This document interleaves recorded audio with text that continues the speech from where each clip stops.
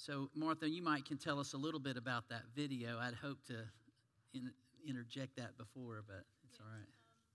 The Water Dedication, the Butler started about the same time I did, but they got started in that language group about 1981, and I started in about 1985. And they are so glad. They just got back from a trip where they were out distributing the New Testaments. So now the people have them in their hands and looking forward to transformed lives through that word. And in a few years, Lord willing, there will be an Apar dedication. You will see a video like this. Oh, we'll look forward to that. Yes. Yeah. Very much. Yeah, they celebrate well. I can see that for several days. Yeah, that sounds like the Old Testament celebrations. That's good. Yes, definitely. Well, a lot of y'all probably know Martha. I was in the ninth grade. I was thinking about this. I was in the ninth grade in 1980 when you came to the front of the church and we commissioned you to go out. And as a ninth grader, you can imagine you're not thinking about someone going on the other side of the world. You're no telling I don't know what I was thinking in the ninth grade. But I do remember that. But I'm thinking, who knew that 40 years later, we're going to be sitting here interviewing what your life's work has been. So those of you who may be new to Southwest, we have been partnering with Martha since 1980. Like you said, in 1985, you actually were in New Guinea to start the translation there. So, wow, this is amazing. So we're honored to have you here this morning. So grateful that you would share a lot with us. I know she has some pictures that are going to kind of be circling as we go, and we talked about this week. As I said, we are multitaskers in our culture, so as she's talking you can see some of the pictures, but we're going to go on with the interview. And so the first thing I'd like is you just to share with us this morning what God's been doing in Papua New Guinea as those pictures start flipping. Yeah. The big thing now is the New Testament has been done for a number of years. We are trying to record it because they are not people that edit on paper. They edit by hearing it. And so we're trying to record the entire New Testament. Now, in educated parts of the world, they can get it done in 6 weeks, the whole New Testament. But I work in an area where an adult working hard all day long might get 10 to 20 sentences, as in 4 to 5 verses, done in a day. One of the things that surprised me this last year was I tried it with a little kid, Walter. He's a sharp little kid, about 12, maybe 14, looks very young. And I thought, he won't be able to do it, but he wanted to do it, so he tried. And he did it. Wow. And one day, he surprised me. He just kept going out there on the porch. He did 300 sentences in one day. Wow. So that's an amazing little kid, and the kids are all recording the book of Luke, which they've studied in Bible study and Sunday school and everything else for years now. Wow. And so it's a real joy to watch that happening. And Lord willing, we'll get done, and then there'll be the dedication. Okay. You got a kind of a time frame maybe on that? Oh, I wish I did. Yeah. I'm guessing another 2 years of recording, okay. and then another year to get it off in print. Okay. So maybe 3 to 4 years. Right. Okay. Well, we'll be ready. We'll be ready for that celebration. I know you will. Well, the last few weeks, and I know you get to listen to some of our services here. Mm-hmm. And so I told you Wednesday we got a chance to chat a little bit, and I told you we've been doing this series on the power of a question, mm-hmm. and that Jesus in the Gospels, Matthew, Mark, Luke, and John, asked over 300 questions. And I've done a couple of sermons on there. Last week we talked about taking the speck out of your eye before you take the plank out of your eye before I remove the speck from yours. One of those questions Jesus said. So I can imagine in what you've been doing all these years, questions are very, very important. So kind of walk us through that and how important that is, and how when someone comes to Christ in your culture, that's a lifestyle change culturally. Definitely. Yeah. The early years, the one that always impressed me was Sam. Okay. Sam always had questions because he took the word seriously. And, a lot of the stuff in the Gospels work well for him. I mean, Jesus talked about giving, mm-hmm. about sharing, mm-hmm. and that was all part of Papua New Guinea culture. Right. And Sam said, we share our food when a leader comes. We share our house. And we share our wives and our daughters with the visiting people because they're away from their wives. And then he said, but Jesus told us to be selfish about our wives and our daughters. What's this? So he couldn't understand took him a long time, and I don't know if he ever really grasped the difference. But for him, it was sort of like, you share food, why not you share your wife? Right, wow. Yeah, that brings us a lot of questions, doesn't it? But he understood that Jesus didn't want you to share, and so he said, okay, if Jesus said it, then we'll stop sharing. Right. All right. Well, how about some other questions along that? Because I know, again, for along with Psalms questions, there's other things that come up in culture where even for us, when I'm going to be a follower of Jesus, then that means I have to either stop doing this or start doing this. And culturally, that's a shift for them. So maybe some other questions that you've gotten? One of the related ones, there were a lot of young people getting married about the time that I started working there in 1985, 1986. And those young people, the marriages aren't always their choice. It's arranged. Okay. And so one young lady, she was just complaining up and down and all around about her husband. And because he wasn't a good hunter, he wasn't a good worker. And Sam was listening to this all because it was his adopted son. Oh, okay. And he was basically thinking, if I weren't a Christian, what I would tell her is, dump him and go get somebody that's worth marrying. But he says, Jesus said this thing about do not divorce. And so he said, I can't tell her that. I can't tell her to dump him and go get a better husband. And that couple is still together. They still are struggling. Mm-hmm. They have a lot of children. Uh-huh. And but they come and go and they struggle in their faith, but they're still together. Wow, that's good. All these years later. Has he become a better hunter maybe since then? No, but his sons are. That's right, okay. His sons that are helps, hunters. doesn't it? Yes, yeah. it does. That's great. Well, that's an interesting one. Maybe another one? One of the ones recently that was recounted, Sepa, in the upper culture, the maternal uncle is the one that has authority, discipline over a son. Okay. And so he went to his maternal uncle when he was a teenager after he'd become a Christian. And his maternal uncle was not a Christian. His maternal uncle had power, but not Jesus' power. He had power from Satan. And he wanted to give Sepa the magic that would make him a good hunter.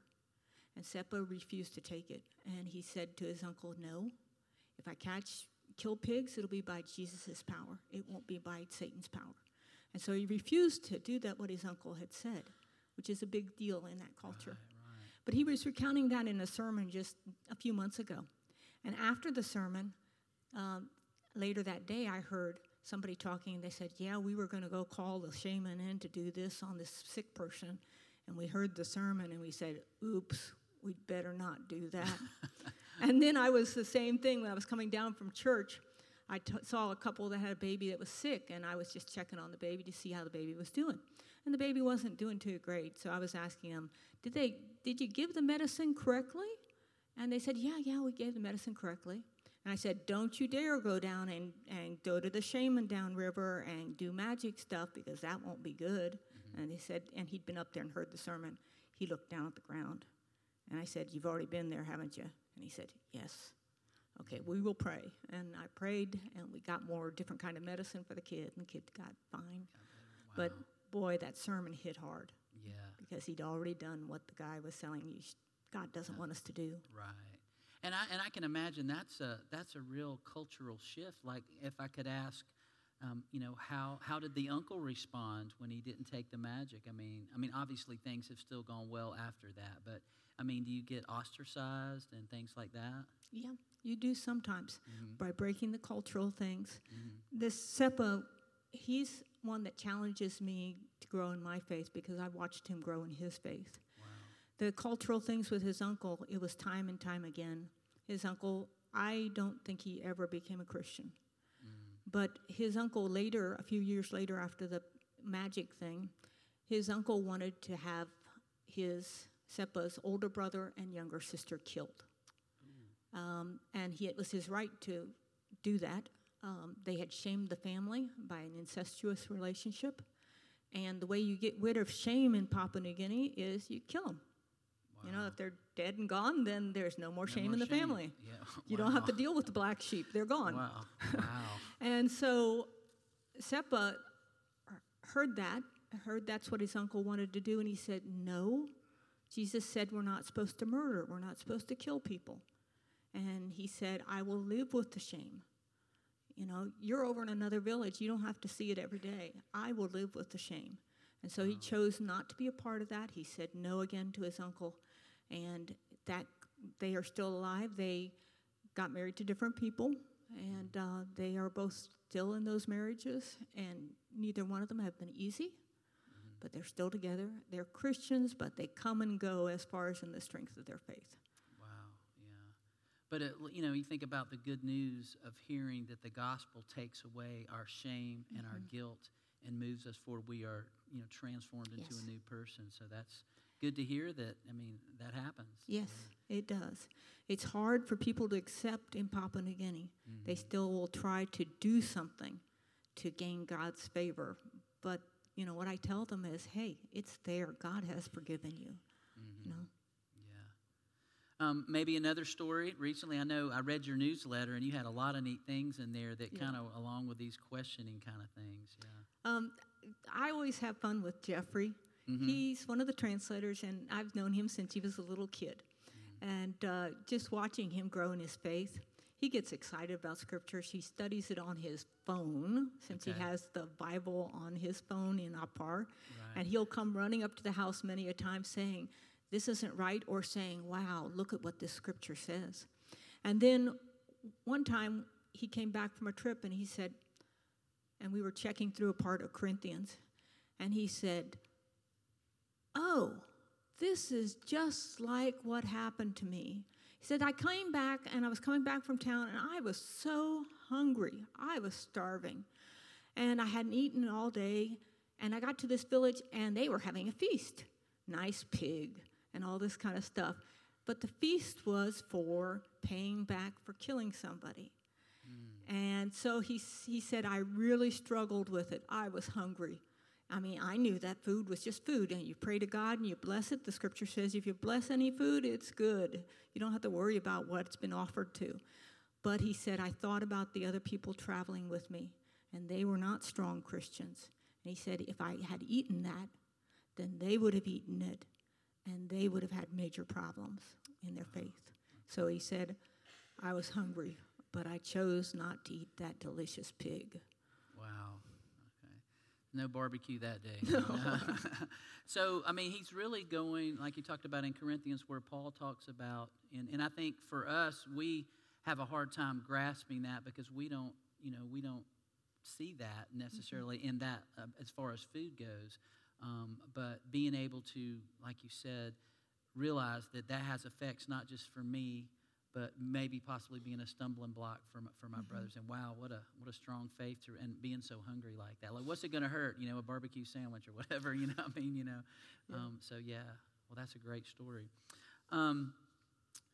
Anything else you can think of as far as stories recently that maybe a question has been? Because I know when you send your newsletters out, you always have a lot of great stories as far as people asking hard questions about faith.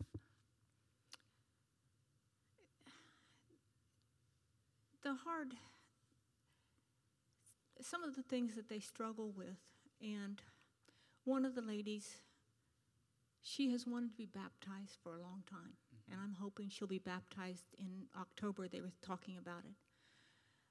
But she struggles. It's sort of like she knows that things aren't right in her family. Her boys are not good people. And she struggles. It's sort of like, how can I be baptized? How can God forgive me? And she said to me one time, she says, I've stopped doing all the stuff I used to do. And then she showed me her beal and her string bag.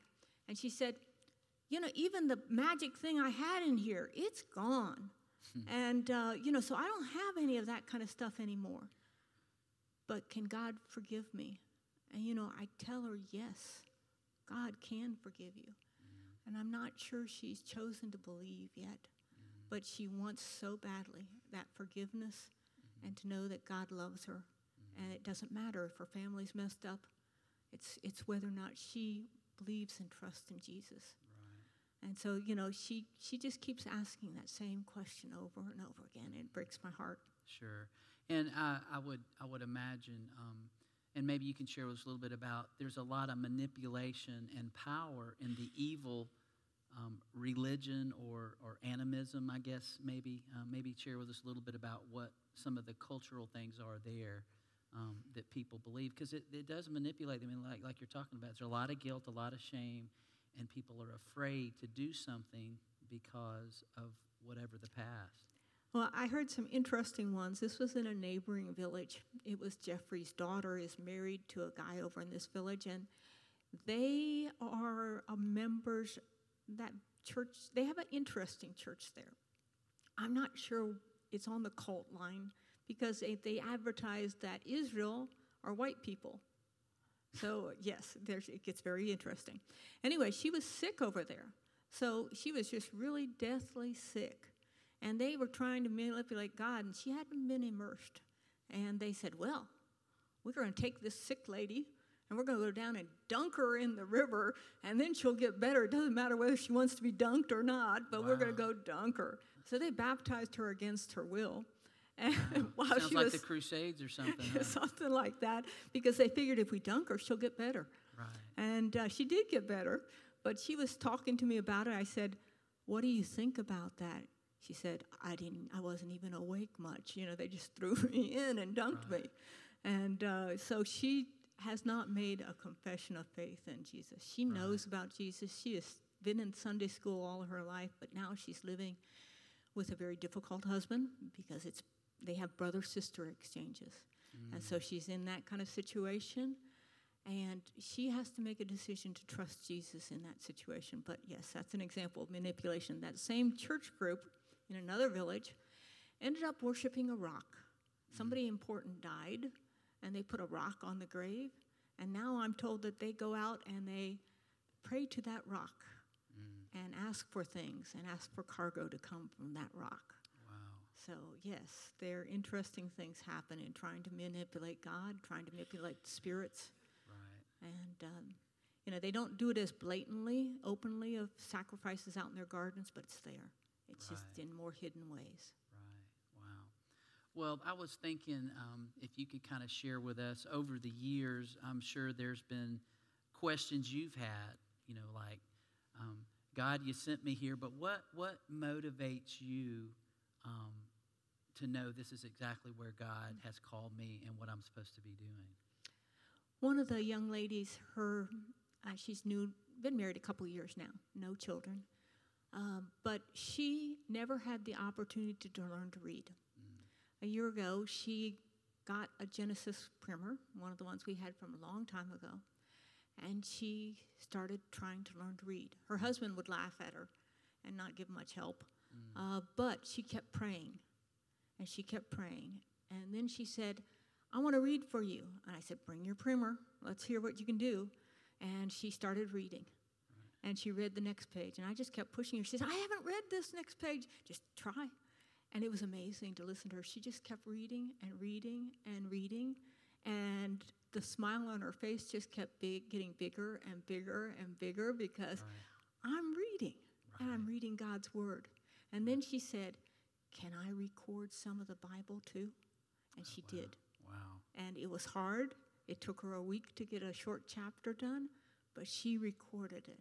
And to see the joy, and she's one of these gems, people that never hurts anybody, would never do anything negative to anybody. But to see the big smile on her face, to know that I am going to share God's Word with anybody who listens to this recording. And she was just joyous. Wow. And it's those kind of smiles. It's when the light bulb turns on and they finally get it. That's what makes me, it's worth it all.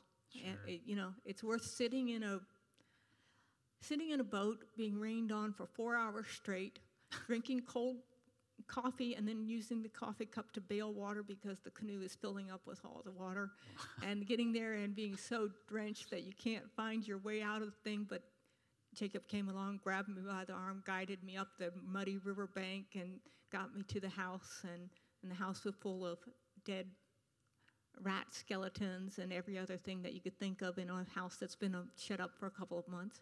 Wow. And that could turn you off real quickly on it. But I think so. But the smile, the kids, when they finally can read a word, when they can finally write something and write an answer to a Bible question. Okay. To see them do that, that's just, I'm sorry, I'll forget the rover trips, I'll forget the hiking trips, Right. but I won't forget the smiles. Right. Wow. That's great. Thanks for sharing that. Can you maybe explain a little bit about how the recorders work? You know, this summer, a lot of y'all know this, our Vacation Bible School raised money so that you could get recorders and Bible. So kind of tell us how that recording works. So there were pictures up there, and the kids on Wednesday are going to try doing some of the recording of Okay. English. Good. And the screen, computer screen, pops up one sentence. All they have to do is learn to use a mouse. They've never touched computers before, but they can learn to use a mouse, click on a button, record the sentence, play it back to hear it, clicking another button, and if it's okay, go to the next sentence. And they do that, and it, like I said, it's slow, but they get it done, and then I listen to it that evening. I mark all the sentences that are wrong, and normally there's about a 30 to 50% wrong error rate. Right. And then they go re-record them the next day, Okay. and we just keep going at it over Right. and over again until we finally get it right. Gotcha. And then we take those recordings, put them together. We have a group of men from all the villages in the language group. They come together, and for a week they'll sit and listen through a book or two books of the scriptures. And they will tell me, whoops, they said that word wrong, and it's a swear word. They got to redo that sentence. And then other times they'll say, whoops, we don't use that dialect word anymore. We've changed. We're all saying the other dialect term. You've got to re-record all the sentences that you've recorded that have the word chima instead of lua. There are a lot of sentences like that. But it's good because it's their Bible in Right. their language. Right. And if their language has changed, we need to do it in the way that they can understand it best. Right, right. And I'm sure they appreciate the fact that they have a part of that, all of them. It makes it very much more personal. Yeah, that's great. Well, I know you had some slides you wanted to show us. Are we going to have those in just a minute? Oh, there they are. So have they been going on that side the whole time? Okay, sorry, I got my back turned. Okay, well, good. Did you want to share anything about those slides in particular? No, I think people have been able to see some of the things that are going on there. Yeah, that's fantastic.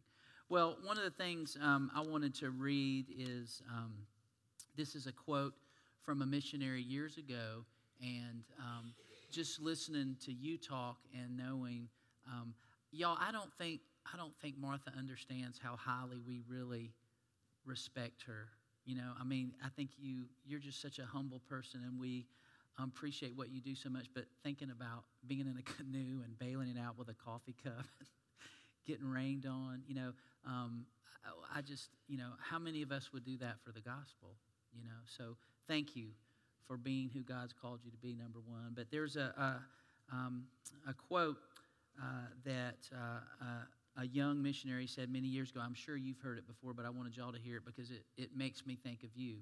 Jim Elliot, who y'all know was killed very young trying to get the message, he says, "He is no fool who gives what he cannot keep to gain that which he cannot lose." I'm going to read that again. He is no fool who gives what he cannot keep to gain that which he cannot lose. And when you were talking about the feeling that you get when you see the light bulb come on and someone reading God's word for the first time in their own language, that's something that no one can ever take away from you. And you think about, I joked with her. I said, do you ever think about maybe I should have just stayed in the United States and teach at a university or something? I bet you can't imagine that. You know, I mean, I think about some of the things that we do in our lives. A lot of neat folks out here have done a lot of great things, but compared to helping someone get a language for the first time and get God's word, that's just absolutely amazing. So we're so grateful to you in following God's call. I know you've got some things out in the lobby if you'd like to share with the folks what you have out there and how they can be supportive of you. There's necklaces out there, and you can take and just pray. History and lots of translators have felt it. In the last years of finishing up a Bible, Satan doesn't like Bibles and doesn't like people to have Bibles. So all sorts of things happen in those last few years we're trying to finish up. So if you can pray, just take one of those necklaces, and anytime you see it, just pray. Pray for the completion of the part New Testament Bible, and pray more than anything else that the scripture will be used, and that it will transform their lives and their culture, and the lives and the culture of their children and their grandchildren. Yeah. Those necklaces, I'm assuming, are made by locals there? They're made by people in Madang where they have the seashells. So Okay. it's people that are around the Madang area where the PBT office is. Okay, all right. But they're authentic Oh, New yeah. Guinean necklaces. Yeah, that's Yes. neat. And then you've also got some money out there as well. Yes, that money is not worth anything as far as in any government size, but it's again, something you can look at and you can pray. Some of them are from some of the other countries that I've traveled to in my consulting. And some of the translation projects there, you'll never even see me mention the name of the country because we're not supposed to mention the name of the country. But if you hold a piece of money from that country, pray for the translations there. Some of the projects there are just as tough, and they're for bigger language groups. I mean, the Apar language group is still a very small language group, less than 1,000 people. Wow. But some of the groups I've checked for, they're like 250,000 people, and they don't have a lot of people like you all have prayed me through this. I mean, without your prayers, I wouldn't be here today. But they don't have people praying for a lot of the projects in some of these countries that are sort of the hidden ones. And we need to pray for them and pray that they can have God's word in their own language. Yeah. Well, is there anything specifically, how long are you going to be in the States? I'm going to be in the States until January. I'll be traveling. I've got several trips, speaking trips, but they're basically trips to see family and my brother and cousin, and speak at the churches in their area. So I've got a couple trips, but the rest of the time, whenever I'm here in Atlanta, I'll be here. Well, good. We look forward to that. And I know this Wednesday night you're going to be with our kids back in our kids ministry, and she's going to be sharing with them and let them try the recorder. So that's going to be a thrill for them. They're very excited, and we appreciate you doing that. Well, we're glad you're here, and again, thank you for all that you do. And before we leave today, we want you to stand right there in the middle, and we want to, as many of us can kind of gather and put a hand on you and pray for you in your ministry, if we could do that right now, okay? All right.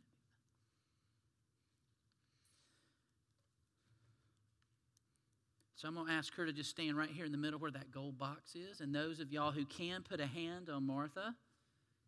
Put a hand on somebody that's got a hand on Martha. And y'all just heard her say what?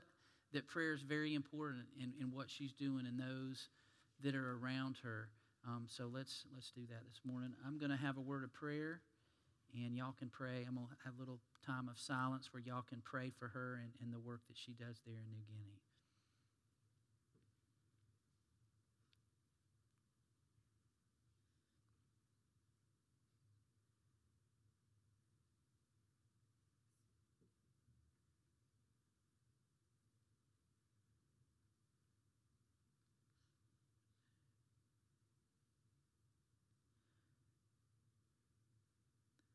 Father, that Martha is your servant is so true.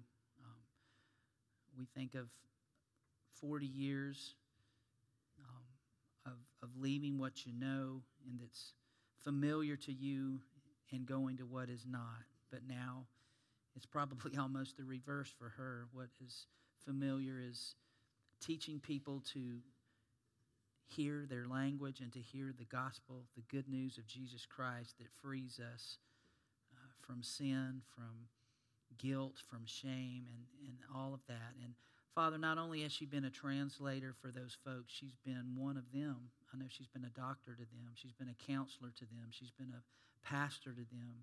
All these things over the years. And they know without a shadow of a doubt that she loves them, and she has come in the name of you to give them the word, the gospel message that they are loved, that they are valued, that you have a purpose and a plan for them. So, Father, we thank you so much for what she's done. But, Father, you hear about as young kids are helping her with the translation and recording. We pray that that will continue, that their enthusiasm and excitement for doing that will continue, Father, and that they will hear the word clearly. And we thank you for Sam and Jeffrey and others, Seppa, that she mentioned, that are asking hard questions as they become followers of you and recognize that it calls us to take up our cross daily, and those things are hard sometimes with family, with friends, with culture. So, Father, we thank you for the work that she's doing, that the difference she's making, and we thank you that you're going to continue to work. But, Father, we pray that you would bind Satan from trying to destroy people's view of God, that you would bind Satan from trying to confuse them, and bind Satan from allowing people to be confused about who you really are and that you're their Savior. So we pray that you'll continue to bless her. Help her to have a great time while she's here traveling. Help her with our kids Wednesday night. I know they're excited, but we just pray that you will continue to bless her and see the fruit of her labor and many, many others that do the translation and mission work to allow people to know the good news of Jesus Christ. And we pray